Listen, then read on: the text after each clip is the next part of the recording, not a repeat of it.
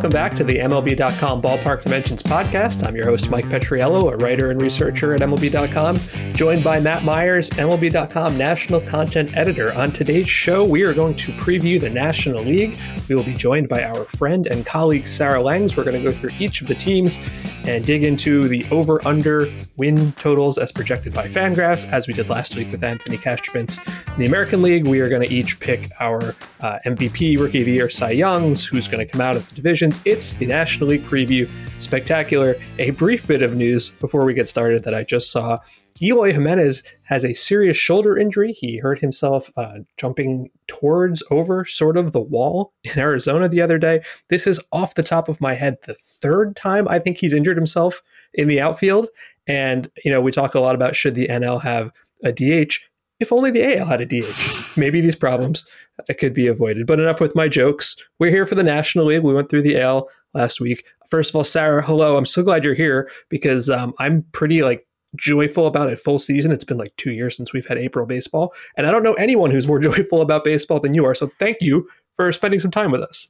Of course. Thank you for having me. And yes, I will never claim to be the most joyous, but I will say there was a lot of joy. It was very exciting waking up today and we're a week away and we're so close. The countdown is in, low single digits at this point. Yeah, you tweeted a GIF of some guy wearing 22 for the Nationals, and I just couldn't place who that was. It's not somebody you ever talk about, and certainly nobody that we'll talk about today. Okay, we are going to go through and start with the National League East. We are going to look at Fangraphs projected win totals for 2021, which are available on their site. And Matt and Sarah and I are each going to go through and kind of give our over-unders. And I'd be interested to know, Matt, if you feel the same way, having done this last week. I found this one a little meatier than last week's. Like the American League, mostly, kind of correlated with what I expected. But I think some of the ones in the National League, there's just a little more to dig into in terms of, do I disagree with these numbers or not? Is that how you felt?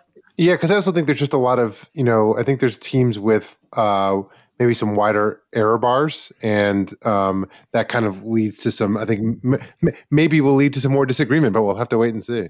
All right, well, let's start with the Mets. The Mets are projected, we'll start with the East. The Mets are projected to be a 92-win team. There's a lot. We have talked a lot this winter about the Braves and their projections, and we'll get to them in a second. But the Mets are at 92, and I'm gonna start myself here. I'm taking the under on this, and I'm surprising myself a little bit because I've been pretty positive about the Mets offseason. Hey, they got Lindor, they got a real catcher. These are all very good things. And then I think what took me down a little bit was just the other day, I saw one of the beat writers, maybe at Tacoma or somebody else, tweet the Mets opening day starting rotation. And it was DeGrom, Stroman, Walker, Peterson, and Joey Lucchesi. And I kind of thought to myself, wait a minute, is that good? I'm not sure that's good. DeGrom obviously is wonderful. Stroman and Walker seem like A+ people. Just if you want dudes who represent baseball, those guys seem wonderful. I don't know that I love either one of them as pitchers. Stroman has never missed bats.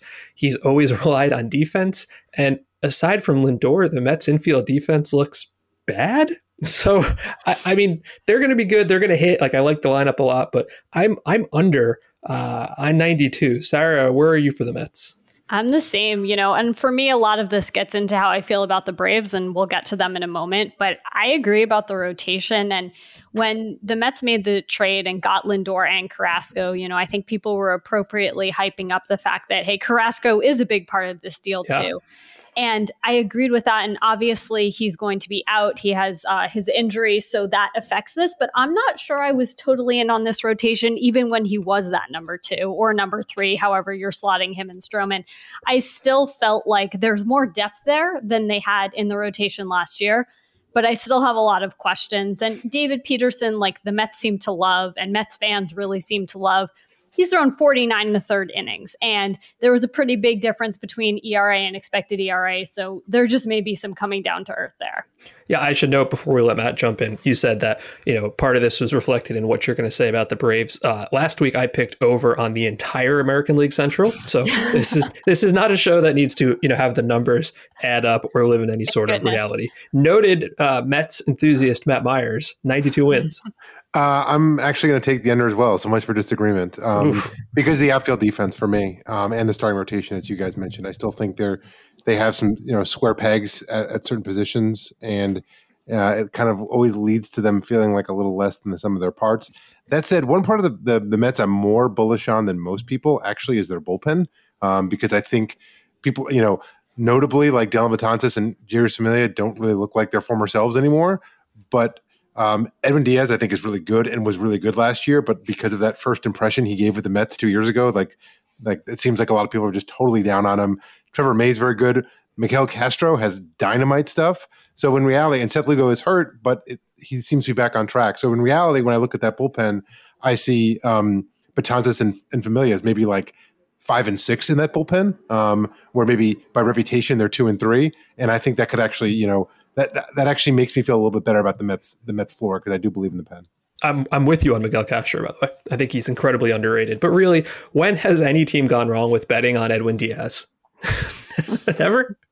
Okay, 3 unders. And that takes us to the Braves at 89 wins, which I guess this has gone up since when we looked earlier in the winter when it was only at like 83 wins. But I think that's because Fangraphs then mixed Steamer with Zips, and maybe Zips is a little bit higher. So Braves at 89. I mean, I think I'm taking the over because I've sort of talked myself into the opposite of what I thought about them at first. Like, I'm kind of into the rotation now. I think the lineup is pretty good. They have Ozuna back. I don't trust the Mets. Maybe that's it. I don't trust the Mets. I'm over on the Braves, yet with still some considerable concern. Sarah, I'm guessing you're going to say the same thing. Yeah, I'm definitely over on them as well. I agree. I'm not thinking that this is a 96 win over necessarily, but I do see them getting to 90 plus wins. And I know we'll get to picks, but obviously this reflects that I am picking them to win the division. I think that their question marks can end up maybe a little bit better. I mean, Mike Soroka is a question mark in this rotation, and that's because he's coming back from injury, but we know he can be really good.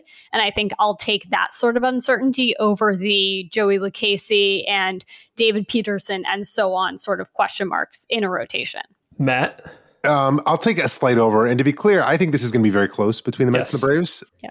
I think that they're the Braves have some weaknesses too, right? Like I believe in the rotation for some of the reasons Sarah mentioned. Soroka doesn't miss bats, but at least the injury was not an arm injury. And I still think that he may be their number 3 or number 4, right?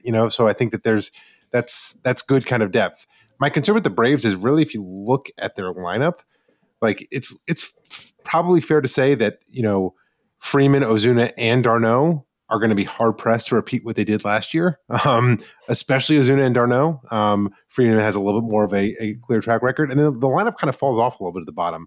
Austin Riley doesn't, strikes out a lot. Christian Pache, who knows? Like, I think there's a chance that the lineup ends up kind of underachieving, but I still think I'd give them the edge in sort of if it's pretty close to the Mets, I'll give them the intangible edge.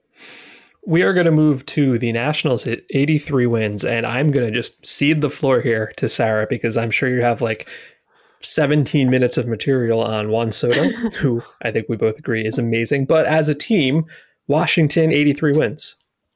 I think I'm going to take the over here. I don't think they're necessarily going to win 90 games, but I do think they have the potential to be a bit of a surprise here. And I think that, we see this as very Mets and Braves top heavy, and it is. And there are question marks. I mean, John Lester is in that rotation. I'm not necessarily relying on him at this point in his career. And Strasburg has obviously a ruptured tendon, which apparently isn't a big deal, which I'm still processing because I wouldn't be able to walk. But, Max Scherzer is there. I'm not expecting him. I mean, he had a good year last year. He struck out a lot of guys. He just wasn't quite Max Scherzer. And I know he's getting older, but I'm expecting at least one more really solid year out of him.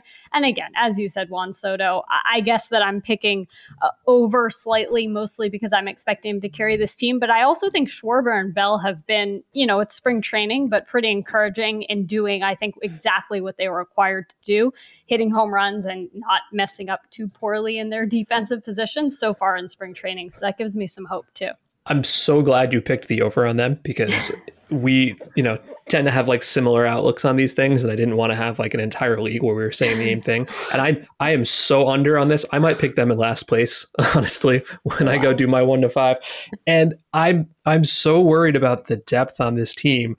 And, if they right now, when you look at their rotation, yes, Scherzer and Strasburg and Corbin, that's great. I don't think John Lester is very good anymore. And you're already starting the season with Joe Ross? Like, who's their depth? Not when one of those guys gets hurt. It's like Eric Fedde, Austin Voth, okay. And then the infield, I think, could be straight up bad. Like, I like Trey Turner a lot. He's fantastic. But I don't know that Carter Kieboom can handle third base. Like, is Starlin Castro going to play second and third base? Like, I'm outside of Turner and Soto.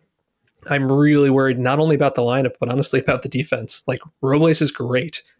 Soto and Schwarber in the corners. I'm so down on this team. I think it could collapse so fast. I'm not quite as down as Mike is on them. I'm taking the under.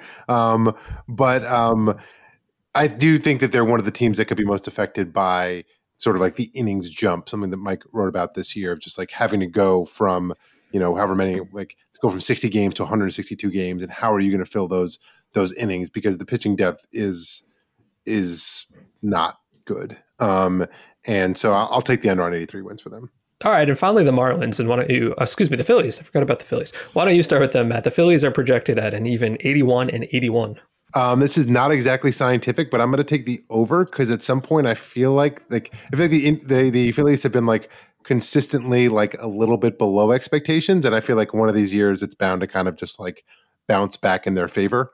And I also think that like it was a shortened season, so I got kind of overlooked. But like Bryce Harper was kind of amazing last year, and I think Alex Bohm, is it Bohm or Bohm? I always forget. I believe it's Bohm. Bohm. Okay, Bohm. Yeah.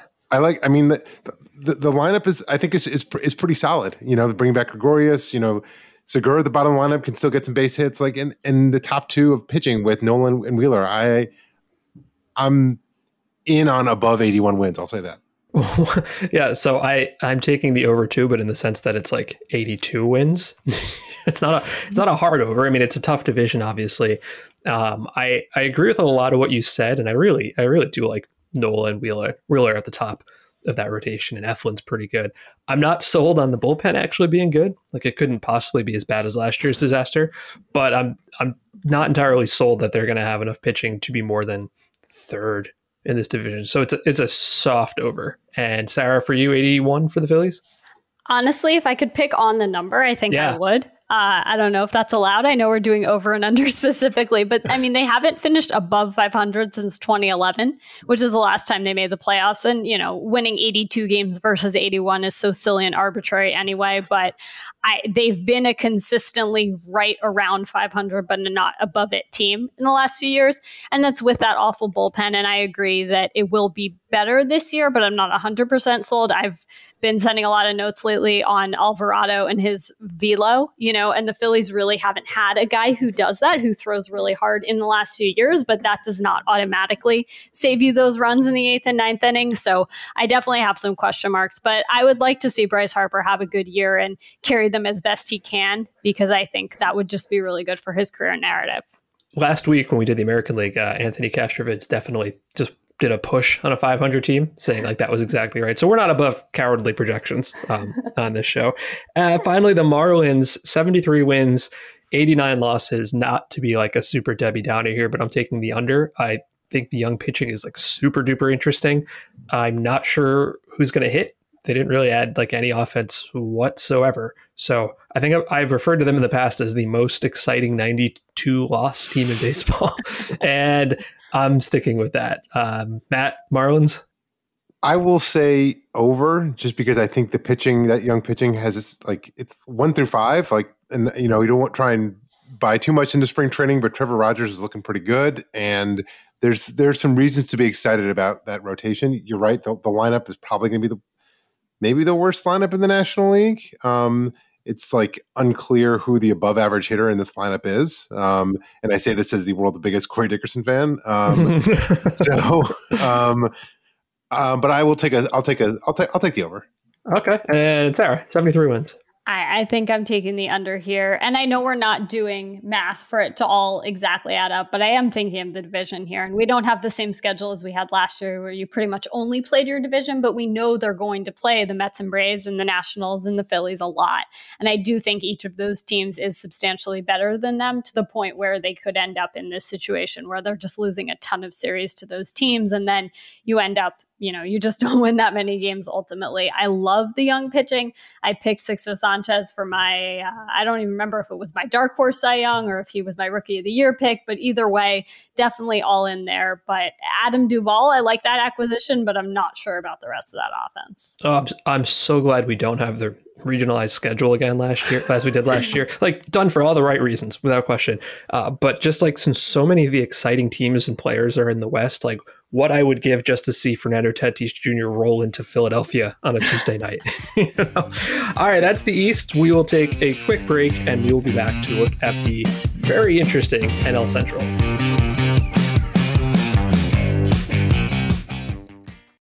Talking about erectile dysfunction isn't easy. Usually we just brush it off or blame ourselves, saying things like, I lost my mojo. Or we avoid it altogether with excuses like, I had a long day at work, or sorry, honey, I'm just not feeling it. But with Roman, it is easy to talk about. With a real healthcare professional who can prescribe real medication, it's simple, safe, and totally discreet. With Roman, you can get a free online evaluation and ongoing care for ED, all from the comfort and privacy of your home. The healthcare professional will work with you to find the best treatment plan. If medication is appropriate, Roman will ship it to you with free 2-day shipping. The whole process is straightforward, simple, and discreet. Getting started is simple. Just go to GetRoman.com/MLB and complete an online visit. Erectile dysfunction used to be tough to tackle, but now there's Roman. Complete an online visit today to connect with a healthcare professional and take care of it. Go to GetRoman.com/MLB today. If approved, you'll get $15 off your first order of ED treatment.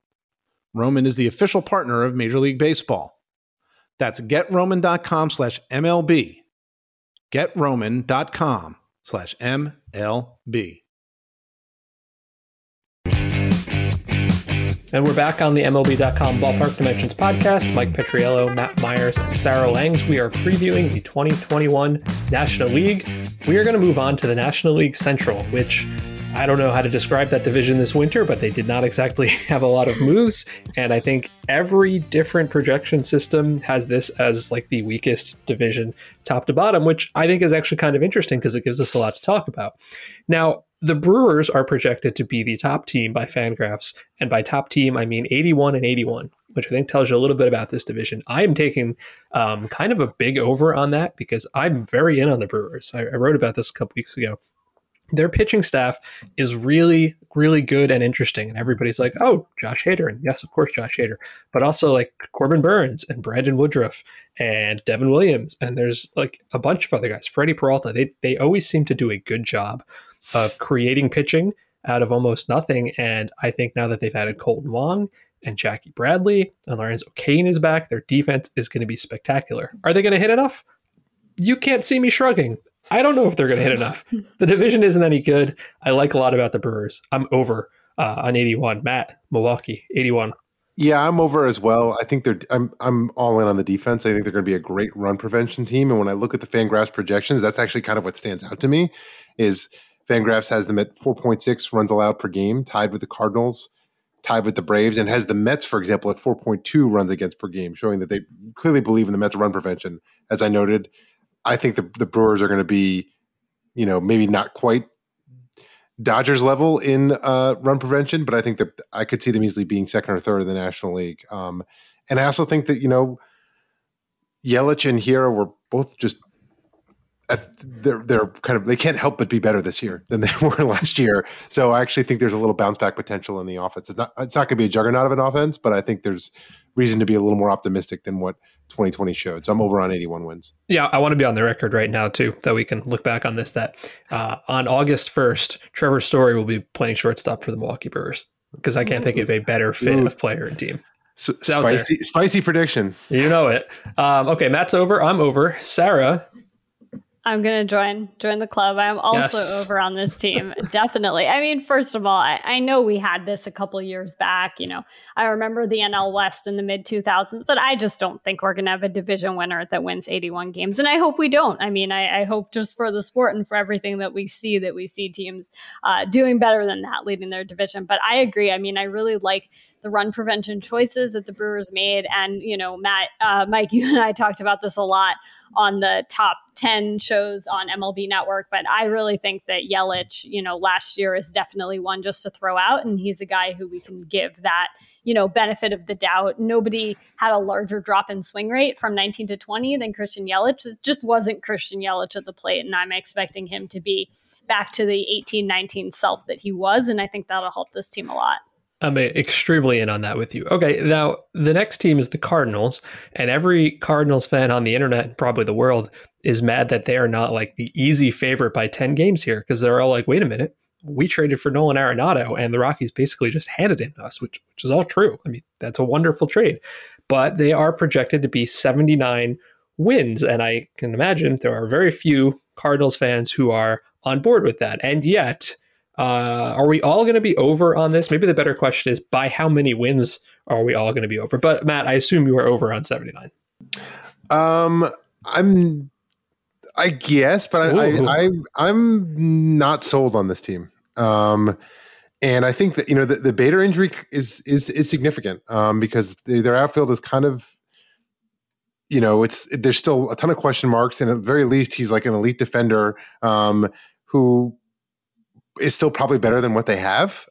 So again, there's a drop off in that lineup that gives me some pause. Paul Goldschmidt is now he's in his mid 30s now. So I'm not like, there's not like I'm not sold on the offense either. So I'm a lukewarm over, but only because of Cardinals devil magic. You kind of took the words out of my mouth, because I'm only over because I think 79 is too low, and I'm very deeply concerned about this team. Like, Bader's hurt, so I don't know that they have a single outfielder I trust, and they've had some rotation injuries. Although I do think Jack Flaherty will bounce back and be spectacular. And you probably both already saw me tweet this today, but at what point do you worry about Matt Carpenter having one hit in 40 plate appearances? One hit and 40 plate appearances. Now, normally you'd say, spring training, who cares? And maybe for other players, I wouldn't care. But also, he's 35 and he's been terrible for the last 2 years. And I'm starting to wonder, is he just toast? And if so, are there more than two guys in the lineup, Goldschmidt and Arenado, who I actually trust? Because I'm starting to think the answer to that is no. Like, this could be a dreadfully bad offense. Not to mention, we don't know what Arenado's shoulder is going to be, if that's going to be a thing that sticks around. So I'm over, but I'm over to the extent that it's like, this is a 500 team to me. Sarah? Yeah, I agree with that. I have over, but in the low 80s. And it's funny you mentioned the Carpenter. I saw your tweet. I was watching the game where he got the hit, and they were talking about how he was whatever at that point it was, like 0 for 20 something. And, it's okay. It's spring training. And I was hearing that in the moment. And, we know how broadcasters have to support those teams and everything else. But I was just thinking, I don't know if I'm buying that even the moment. And that was at like 0 for 25 or something like that. And then I think he hit a double for his first and to this point only hit of the spring. But I'm really out on this rotation. I mean, completely agree on the Flaherty bounce back, but Michaelis, I think, got hurt again in spring training recently, and we still don't know if he's really that guy that he was in that first triumphant year coming back from the KBO. Adam Wainwright is old reliable for sure, but he is old. And, you just can't look past that. He had some very exciting starts last year, talking with our beat writer, Annie Rogers, some fun things that nobody had done at his age in a really long time or for the Cardinals, but I'm just not sure that you want to be relying on that. And beyond that, I mean, Carlos Martinez is listed in the rotation again. This has been such a back and forth. I miss the days of Carlos Martinez being their ace and just being so excited for that. But I just have so many questions about it at this point. Matt, plug your ears. It's okay to call Adam Wainwright old because he's 3 weeks older than I am. I'm sorry. that doesn't apply to Matt. Sorry. But yeah, I couldn't find one thing you just said there that I disagree with. I think a lot of people are getting hyped up on most of the division went backwards, and they went out and got like a true superstar. Why aren't we in love with them? And as I've said a couple times, they weren't like one Arenado away from being good, and they lost Colton Wong. So it sounds like we are all kind of on the same page there, which means we're all set up for disappointment when they win. Now watch them 95 games. Exactly right. Exactly. Okay. Here's an interesting one. The Cubs, which if you were to ask 100 baseball fans which team actually won the NL Central last year, how many of them do you think would know it was the Cubs. Because, I mean, that seems like a billion years ago. But also, the Cubs didn't have a great winter. I guess they did, depending on what their goals were. But, they are a worse off team. And I'm optimistic about some bounce backs from like Baez will be better. I think Bryant will be fine. I like Jock Peterson. But I'm still somehow taking the under on 78 wins. And I don't know how confident or comfortable I feel in that. But I'm deeply terrified of the Kyle Hendricks starting rotation. I think that's where I am. Sarah, are you on 78? I can't believe I'm saying under on that. And yet here we are. I've been picking the Cubs to underperform since the year after they won the World Series. And I think I'm going to have to continue that. And, I want them to be great for our friend Boog Sciambi and for David Ross and for everybody involved with this team. But I like Zach Davies. I like that addition, but I'm just not sure that that's enough behind Hendricks. And I have so many concerns about Craig Kimbrell at this point. I know that in his last 3 spring training outings, he's now looked better, but he didn't look good to start. And he basically hasn't looked good since that 2018 World Series with the Red Sox. And that just gives me a lot of concern. And, I agree. I mean, I think that Wilson Contreras is a guy that I've been wanting to see a little bit more of a breakout from. And I don't know if he's at the point where we're just not going to see it. But he had so much promise coming up. He was this offensive catcher and really great for that team for a bit, but he hasn't quite blossomed to what comes next there. So I'm just not so sure. And I agree, Rizzo's going to be good. I think Bryant will be fine for sure. And same with Javi Baez, but they just don't feel too noticeably different from some of these other Cubs teams that even if they won the division last year and anything else have overall, I think, underperformed relative to what people would have expected of them. Matt? I'm gonna be the contrarian here and go over because they did manage. I know they don't have Yu Darvish anymore, so I will preface all this by saying that because he was obviously very good last year and a big part of the reason they won the division.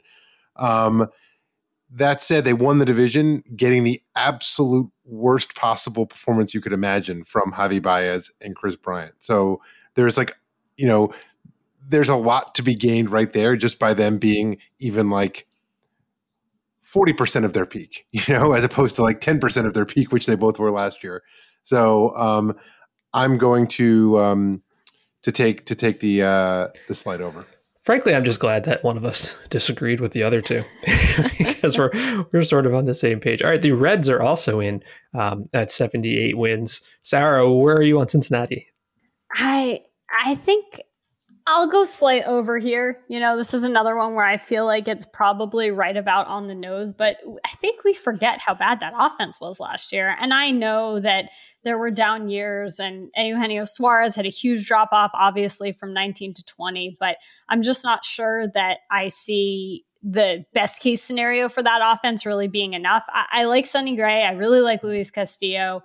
But I love the energy Amir Garrett has brought to becoming the closer and deciding that he's going to be the closer for that team. But I don't know. I look up and down this roster and I think I just see too many question marks. I'm disagreeing. I'm taking the over on the Reds.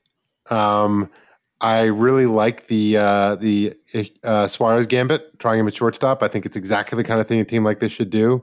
Take a little chance. I think that there's way more upside than downside to that for them. In this division with so much kind of uncertainty, I think that they're a little bit not. I don't know if sleeper's the right word, but I think that they're going to be better than people think. Wait, sorry, you said over too, right? Slight over. I did, but I said a very negative over. Oh, gotcha. So I'm being more forceful. Yes. I'm being more forceful. I think there's reason to be. They're a team that I'm really interested in, and I think that they could stand out, and I would not be surprised if they won this division. How about that? No, I'm with you both. I think people don't realize what an amazing pitching turnaround this team has had. It was 17 or 18, I can't remember, where they had the worst pitching in baseball history. And then over the last 2 seasons, they've led the National League in strikeout rate. Yeah, part of that was Trevor Bauer, although he wasn't very good in 19. But I just think a lot of it is they hired a whole new pitching staff and new pitching coach, and they've become one of those places where it's if a pitcher goes there, despite that hitter-friendly ballpark, I kind of have confidence that they're going to get the best version of that guy, right? So I love Castillo and Gray, as Sarah said. I'm kind of in on Tyler Mahle having a bit of a breakout here. I think the bullpen could be good. And also, sort of like you said, Sarah, the offense can't possibly be this bad again. It can't be. Because, there's no reason for Castellanos to be that terrible, right? And like, Suarez should be better. And I think they'll be better because they absolutely have to be. So I'm with you on the slight over. Now we have the Pirates at 66 wins. So that's 96 losses. You could have told me 125 losses. The number would not have mattered, and I would have said under. So I like Ke'Bryan Hayes. End of Pirates blurb. I'm under for me. Someone disagree with me, Matt. I think I'll say over, mostly because there's not standout team. This is like different than the NL West, right? Where there's not going to be where you've got 38 games against the the Rockies. Like, we'll get to the Rockies, but like the Rockies are going to have 38 games against the Dodgers and Padres, right? And like that's going to be a really tough sledding for them. Whereas like there's no team here where the Pirates rather would go in and be like, oh, we're going to go 3-15 against them or whatever. So I think that like, because there's not a juggernaut in this division, it will allow them to go over. I realize that's sort of like a backhanded, I don't know, that's faint praise, I guess, but that's basically my reasoning. You are over on all 5 Central teams. Again, there's first of all, it's they play the other divisions this year, so it's possible. Also, if I'm over on everyone by like one game, you only have to make up five games elsewhere. Yeah, we're not into like confidence intervals of over and under. Sarah, do you have Pirates thoughts that aren't about Ke'Bryan Hayes? I'm not really sure that I do. I mean, I hope for them that there's a Brian Reynolds bounce back. I think he was a guy who doesn't quite have enough of a track record for me to just throw out 2020, but I do think he will be better than he was in 2020, a little closer to 2019. But any Pirates thought is just about Ke'Bryan Hayes. So wait, where did we end up there? Over or under? Oh, I didn't say, actually. I'm going to go under. I like the reasoning that Matt just said, and I do think that it's very likely they win like 67 just because the division is not so great, but it just one of the worst teams. I feel like I have to go under. Yes. Well, I thought you were going to end that sentence with like, of my entire life. It's not going to be great. And that'll do it for the NL Central. We will take a brief break and come back and look at the National League West. This past year has shown us that without your health, you have nothing. If you're not well, you can't work, look after yourself, or take care of your family. You can't enjoy the life you've worked so hard to build. That's why you need to prioritize taking care of your long-term health today, before it goes from good to bad to worse. So invest in your long-term health with Forward. Forward is intelligent medicine with a personal touch. Their doctors are dedicated to catching top killers like cancer and heart disease early before it's too late. And catching them early could save you tens of thousands of dollars in the long run. Everyone's health history is different, which is why Forward doctors personalize a health plan with you, based on your genetics, lifestyle, and biometrics to achieve long-term results and ensure nothing gets missed. It's time to invest in a doctor that's invested in you. Go to GoForward.com today to protect your future health. That's GoForward.com. GoForward.com.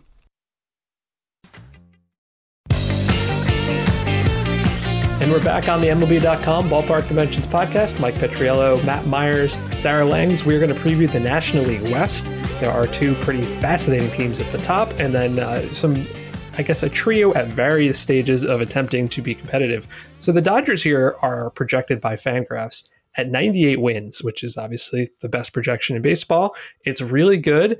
Projection systems are by their nature conservative. Like, they won't go out and give you a 110, a 115 most of the time.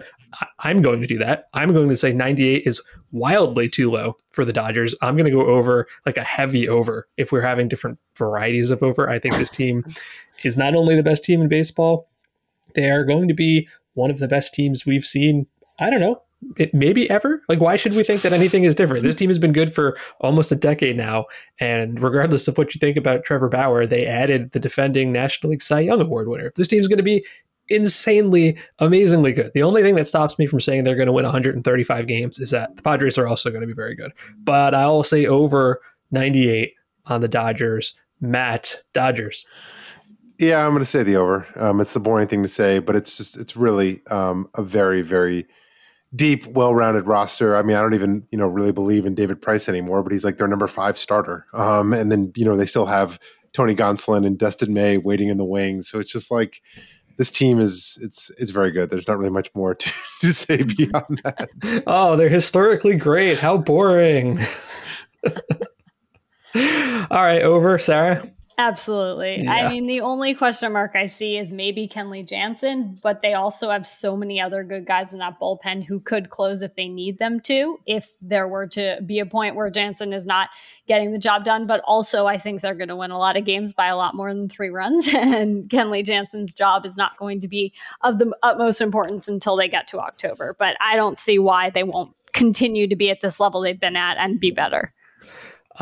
Is it possible for us to say over on the Dodgers at 98 and also over on the Padres at 95? Sarah? I think so. I mean, that's certainly what I'm saying. And again, I'm not doing the full math in my head. And we haven't had, I don't think we've had 2 teams in the same division with 100 wins, but we've certainly had some 98 plus, the 2015 NL Central, we had 97, 98, and then 100 something with the Cubs and the Pirates and the Cardinals. And that was obviously in a different sort of wild card setup. Everything else, the Pirates had to deal with Jake Arrieta the year after they dealt with Madison Bumgarner. So that was unfortunate for them. But my point is we've seen teams do this in the same division, and I don't see why that won't happen again. The Padres are really good. It seems like Tatis's injury is going to be fine. Dinelson Lamet looked really good. Was that yesterday or the day before? It just feels like everything is going to come together for this team the way we saw the beginnings of it last year. Matt? I'm actually going to go under on 95 wins. I have some doubts about the bottom of the lineup. Obviously the Tatis Machado duo is about as good as any duo in baseball. But then after that, like I look at the rest of the lineup and I'm just sort of like everyone kind of gives me some pause. Eric Hosmer, Tommy Pham, Will Myers was great last year, but like I'm just Jake Cronenworth was great for a month and terrible for a month. So it's just for me, there are some concerns with the non-Tatis Machado portion of that lineup. And I also have concerns about Blake Snell being used in a quote unquote more conventional way, someone I've always been a little lukewarm on. I'm very curious to see how he performs, like no longer under the like rigid sort of pitch management of the Rays. I still think they're going to make the wild card, to be clear. I just don't think they're going to win 95 games. We do not have Tommy Pham slander on this show. No, this is a. Before we move on to the Giants, just because someone just tweeted this at me and I thought it was funny and I very quickly tried to confirm it while you guys were talking, and I think it's true. Travis White tweeted at me saying, the Cardinals are about to trot out an outfield with fewer combined career plate appearances than Adam Wainwright. And I thought that was wild. And I think it's true. So Adam Wainwright in the regular season has 772 career plate appearances. The trio of Dylan Carlson, Justin Williams, and Tyler O'Neill has 576 career plate appearances, which is just the weirdest thing. And I love that someone tweeted that at me, and I love that it's true. That's amazing. It's like the Cardinals fans' ears were burning, right? With us talking about them. It's I guess a NL West non sequitur. All right, so we've got the 2 big boys there. Now we can move on to the Giants at 77. Sarah, I feel like you also think the Giants are somewhat interesting, as I do, but does that mean they're good? I do think they're interesting. I think they're very interesting. I like what they've done in terms of acquisitions. I think that there are a lot of really interesting guys when you look up and down the bullpen and starters, everything else. Donovan Solano, I mean, I guess he did this for 2 years now, so I guess we have to believe that he will have another good year, but I'm just not sure. Mauricio Dubon in center field. We have Mike Yastrzemski, who I am expecting to be very good. 77 feels rightish. I mean, I'll be optimistic for my mother because she's a very negative Giants fan. I'll take a slight over, just like a 78, but I think that in this like low mid 70s area is about where they'll be. I'm sort of with you. I said over, but yeah, if I could have just taken a yes, I think I would have. Yes, exactly. They're one of those teams, and I know I've said this before. They will be improved in a lot of ways that probably just won't find their way onto the scoreboard. Like their staff has been great. Like they're helping guys improve, guys go there and get better, and they're improving the depth of the organization. They're still going to get rolled because the Dodgers and Padres are amazing. But you can see this team like finally turning the corner and in another year or two potentially being back up there. Matt, Giants? I think under. It's a weird team because it does seem like they're building something, and then you look at their lineup, and it's like everyone's in their 30s. And so I think I'm just maybe it's just more of just like a lack of enthusiasm, just because of that reason. They're still kind of playing the veterans, which probably gives them a reasonable floor. But I'm gonna take the under, because when you have that many guys on the wrong side of 30, there's just real kind of disaster potential. Fair enough. The Diamondbacks are projected at 73 wins, and who among us doesn't wish we'd recorded this a week ago before we found out that Zach Gallen, who is their ace and one of the most underrated pitchers in the game, fractured his, what are we calling it? His forearm, one of the bones in that area. A hairline fracture of something. Yeah. In his throwing arm, right? Yeah. While practicing hitting. Not great. Zach Gallen. It was also not great that when that was announced, like that's what it was, the reaction from Diamondbacks camp was almost like a sigh of relief that this could have been much worse than that, because like he can still throw and he might not be out for that long. But still, this was a team that I found most interesting because I think their starting pitching is really cool, right? Like I like Luke Weaver a lot. I liked Caleb Smith when he was healthy with the Marlins a lot. Madison Bumgarner has shown signs of life, let's say. I think the offense is really bad, right? So if they're not going to pitch, I'm under on 73. Not by a lot. This isn't a 100-loss team, but under to like the extent they'll be a 92-loss team. Matt, Arizona? I'm very torn on the D-backs because I somehow ended up with 3 D-backs on my fantasy baseball team. So I sort of like for now personally invested in their success. Prior to the Gallen injury, I think I would have said over on 73. And I would have, had them ahead of the Giants. Now I think, I'm going to give them an over just because I think the Giants have some downside, and the Rockies are also there. So they'll get a lot of games against those two teams. So I'll give a slight over on 73 for the D-backs. I'm not sure I've heard a more accurate descriptor of the 2021 Colorado baseball season than the Rockies are also there. But they will have their moment in the sun in a second. Sarah, over under on Arizona. I'm going to go under here as well. And I agree. I don't think they're going to lose a ton more games than 89. But looking at the other teams in their division, obviously with the Dodgers and Padres and question marks with the pitching, we'll see with Gallen. I mean, as you said, that was a sigh of relief, but I still didn't really have a great understanding of when that means he might pitch again. And of course, throwing arms. So we just don't know what the effect might be, even if it isn't a, ligament injury or something else that we know would affect pitching. I really like Christian Walker, so I hope that he has his customary couple of home runs off of Clayton Kershaw just because he owns him and it's one of those really fun stats. But beyond that, I mean, Asdrubal Cabrera homered for them in a spring game yesterday, and I was like, Asdrubal Cabrera is there? And I think I would know where Asdrubal Cabrera is, and I didn't, and it was very surprising. So that tells me a lot. And yeah, he's not going to start for them necessarily, but he's pretty much second on the depth chart at pretty much every infield position, which tells you a lot about the 2021 Diamondbacks.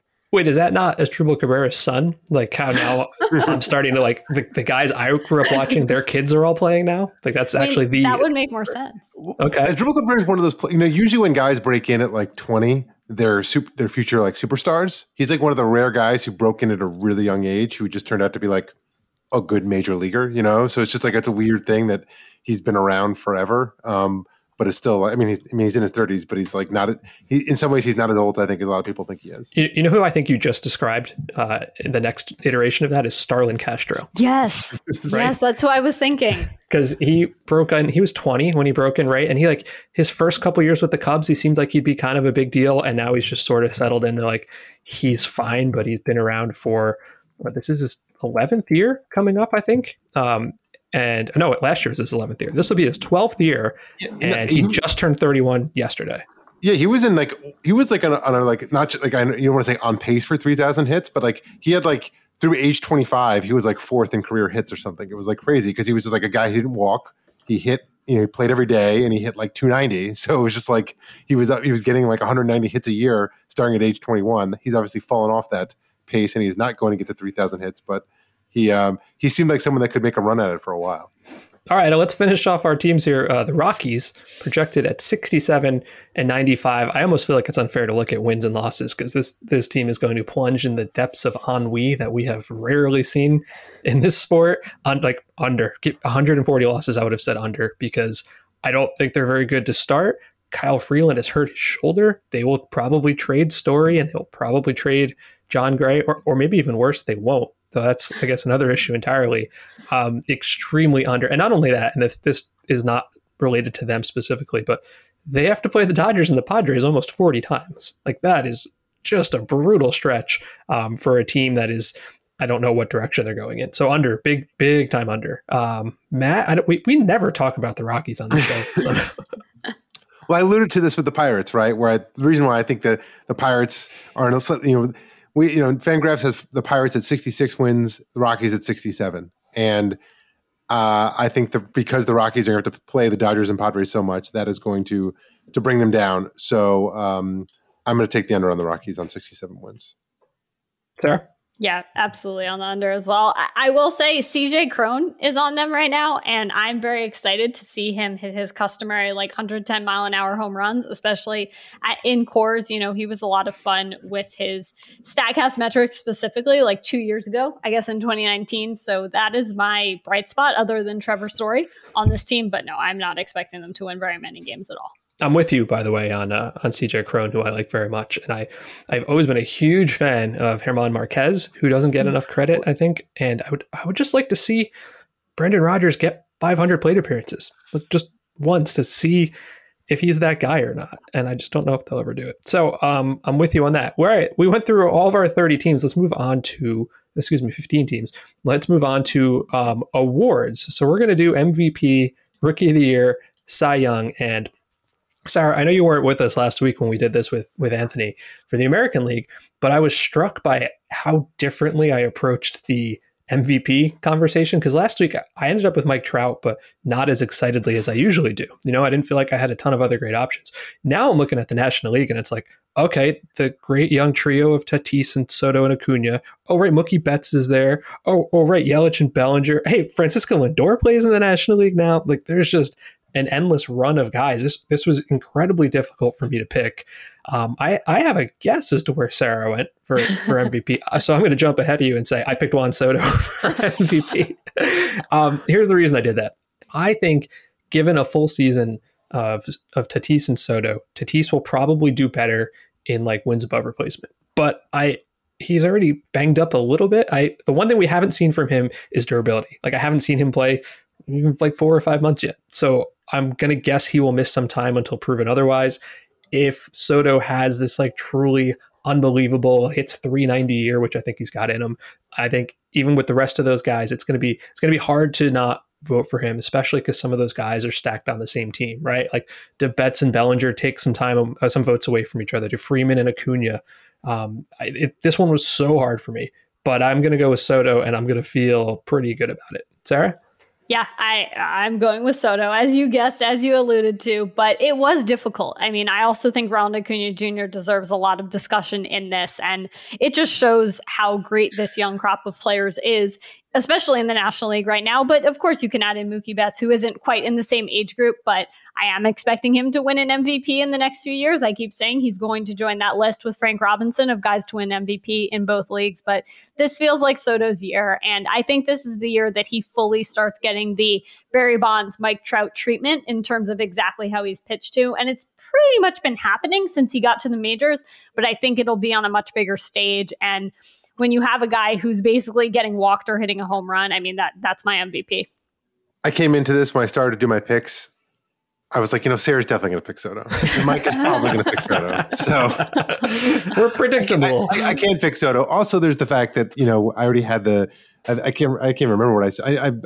Whatever the Nets. I can't remember what I said for the Nets, but I'm not expecting them to be a playoff team. You said under 83. Yeah. So I think the narrative still carries a lot of weight when it comes to awards, and for that reason, I think we're going to see a 30-30 season from Ronald Acuna Jr. and I think he will emerge as the best player on the Braves this year and will win the National League. I could not possibly argue with anything you just said because Acuna. Also great. How about Cy Young? Matt, since you were going, why don't you keep going? I'm a little bit of narrative here. I always think new players on new teams often carries weight when it comes to Cy Young. So my pick is going to be Yu Darvish. Oh, that one's interesting. I love Yu Darvish, and yet I didn't consider him that strongly for this, and now maybe I'm regretting it. Sarah, who did you have? I'm of two minds here. The person who wants to be right would pick Jacob deGrom, but the person who wants to see something happen is going with Walker Buehler. And I think I've been sort of making this as, I don't know if he's even a dark horse at this point, but he's sort of been in the back of my mind as this quasi dark horse pick for the last few years. And he hasn't quite fully gotten to what I am expecting from him, but I really think this is the year he becomes completely, fully the Dodgers ace. I think he already is, but I think he will completely get into that role, and I'm just expecting big things. And, maybe there's a possibility of splitting some votes if Bauer has another good year, but I would love to see Walker Buehler win that NL Cy Young. I love that one, by the way. I think Buehler has always had those flashes where he looks unbelievable, like last year in the postseason.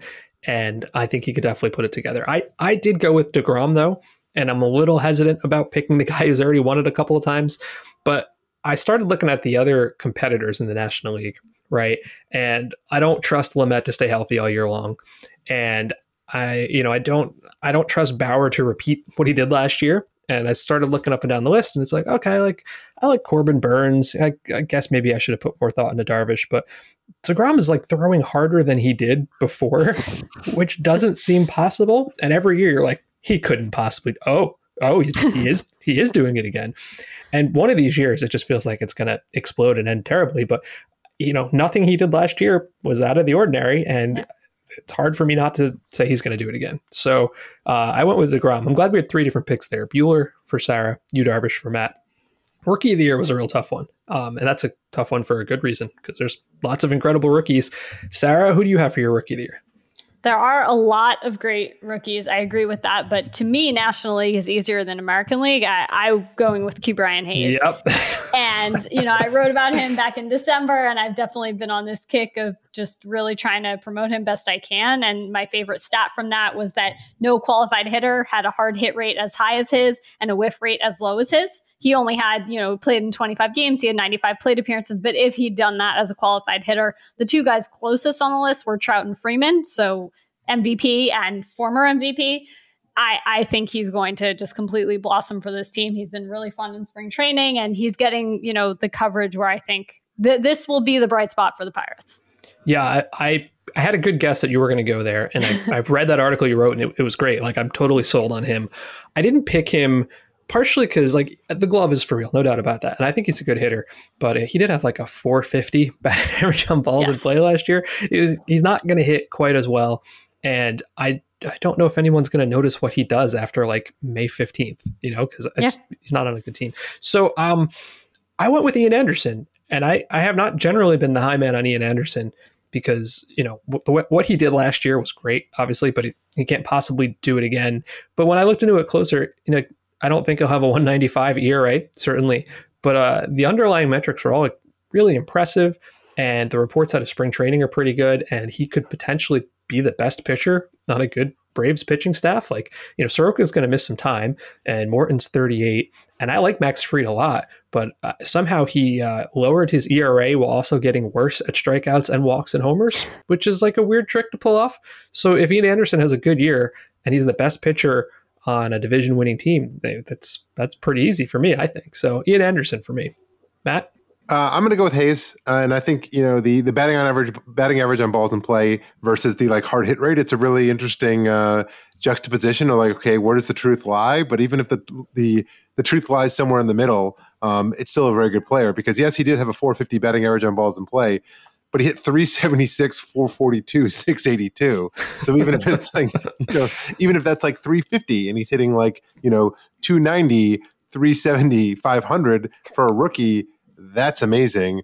Also, I think the fact that he will probably be the best player, even if it's on one of the worst teams, just whenever a rookie is the best player on a team, that stands out on its own. So I'm going to go with Hayes Rookie of the Year. All right, that's all fair. So We last week on the AL version of the show, we each picked our surprise team and our disappointing team. You could probably guess from the three of us if you listen through all the picks so far. I'm just going to do both of mine together because they are very much connected. My surprise team is going to be the Brewers. I think the Brewers are going to surprise a lot of people because the pitching and defense is so good, and Yelich is going to hit like an MVP. And my disappointing team is, unsurprisingly, the Cardinals, because I don't like their lineup or their pitching, and that's most of a baseball team right there. So for me, Brewers and Cardinals. Sarah, who are your surprise and disappointing teams?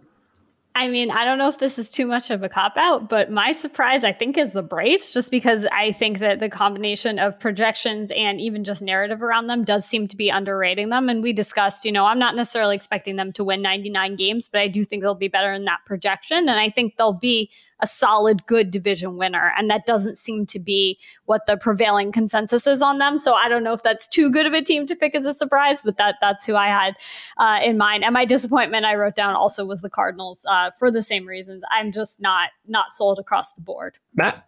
My surprise team's the Reds. I think they're going to compete for that division for kind of the reasons I spoke about earlier. I love the Suarez move at short, assuming that sticks. And the pitching, they've figured out a way to kind of, as you said, get the most out of their pitchers. And I think the bullpen is very good. I'm not even expecting big things from Sean Doolittle, but in some ways, I think if he's kind of the capital C closer, that almost won't matter because he'll often be put in situations that are lower leverage than what you're seeing from Amir Garrett, Lucas Sims, and maybe even TJ Antone. So I'm in on the Reds.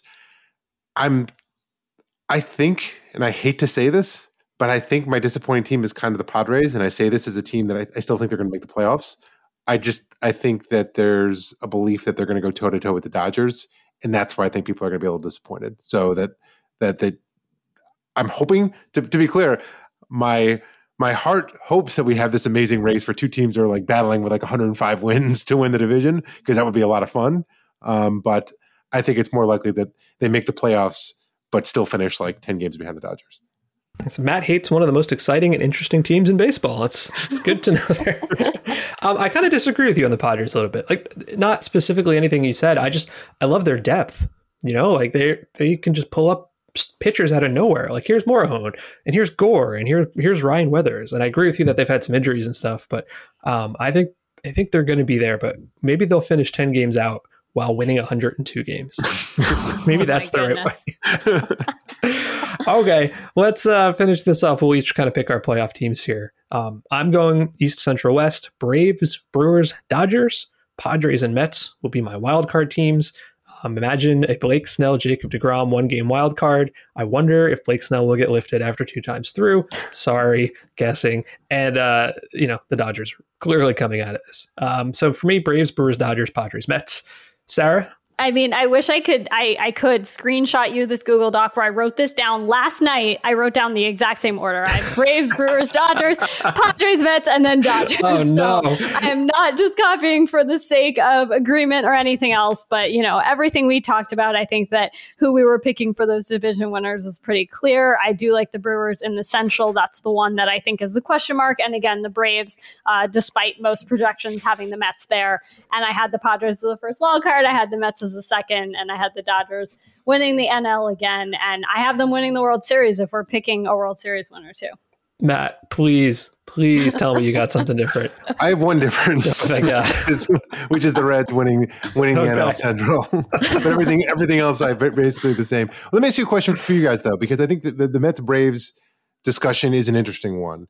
At a certain, Mike, we talked about this a few episodes ago, where it's like, we're not judging. Yes, I know that you said this a lot. Like, yes, the Braves have won whatever, how many straight divisions, but like, we don't care about last year's Braves. But to a certain extent, that affects your thinking, because like the Mets always seem to kind of underachieve a little bit, and it's hard not to hold that against them. And the Braves always seem to overachieve a little bit, and it's hard not to give them credit for that. But let me ask you this hypothetical situation in which the Mets, Carrasco is healthy and Seth Lugo is healthy right now. Is your pick still the same? Yeah, I would, tie, right? I would say tie. The fact that Carrasco is not healthy is not the most surprising thing in the world, because he's had his issues before.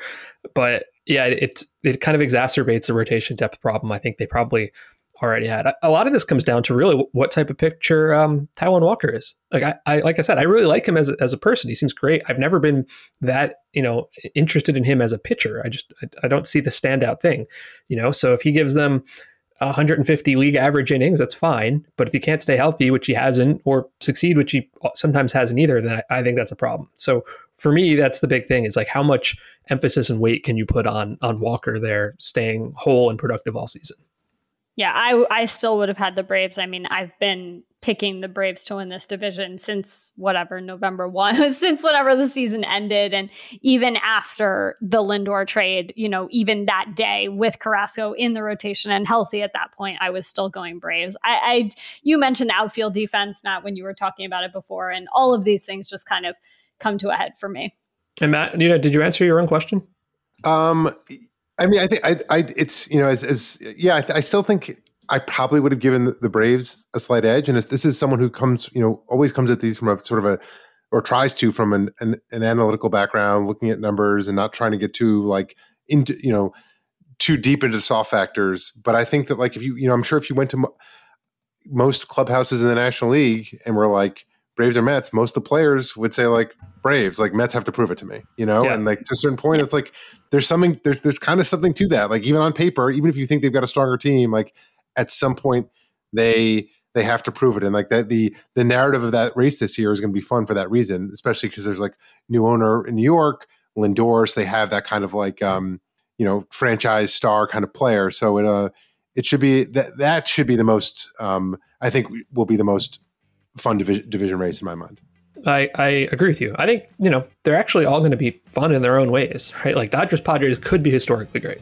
The Central is going to be kind of a mess, but a tight mess. And then, the East, like we said, Mets and Braves. So I just find the National League so endlessly fascinating this year, maybe a little more than I do the American League. Hey, that was a fun show, guys. Thank you to Sarah Langs for hanging out with us and making some National League predictions. Matt and I will be back early next week for one more show for opening day, which, can you believe it, is just a week away. I'm very excited. I know Matt and Sarah are too. And that will do it for this week's podcast. Don't miss an episode by subscribing on Apple Podcasts, Spotify, or wherever you get your podcasts. If you're enjoying the show or have any suggestions, leave us a rating and a review. Thanks for listening to the Ballpark Dimensions podcast. See you next week.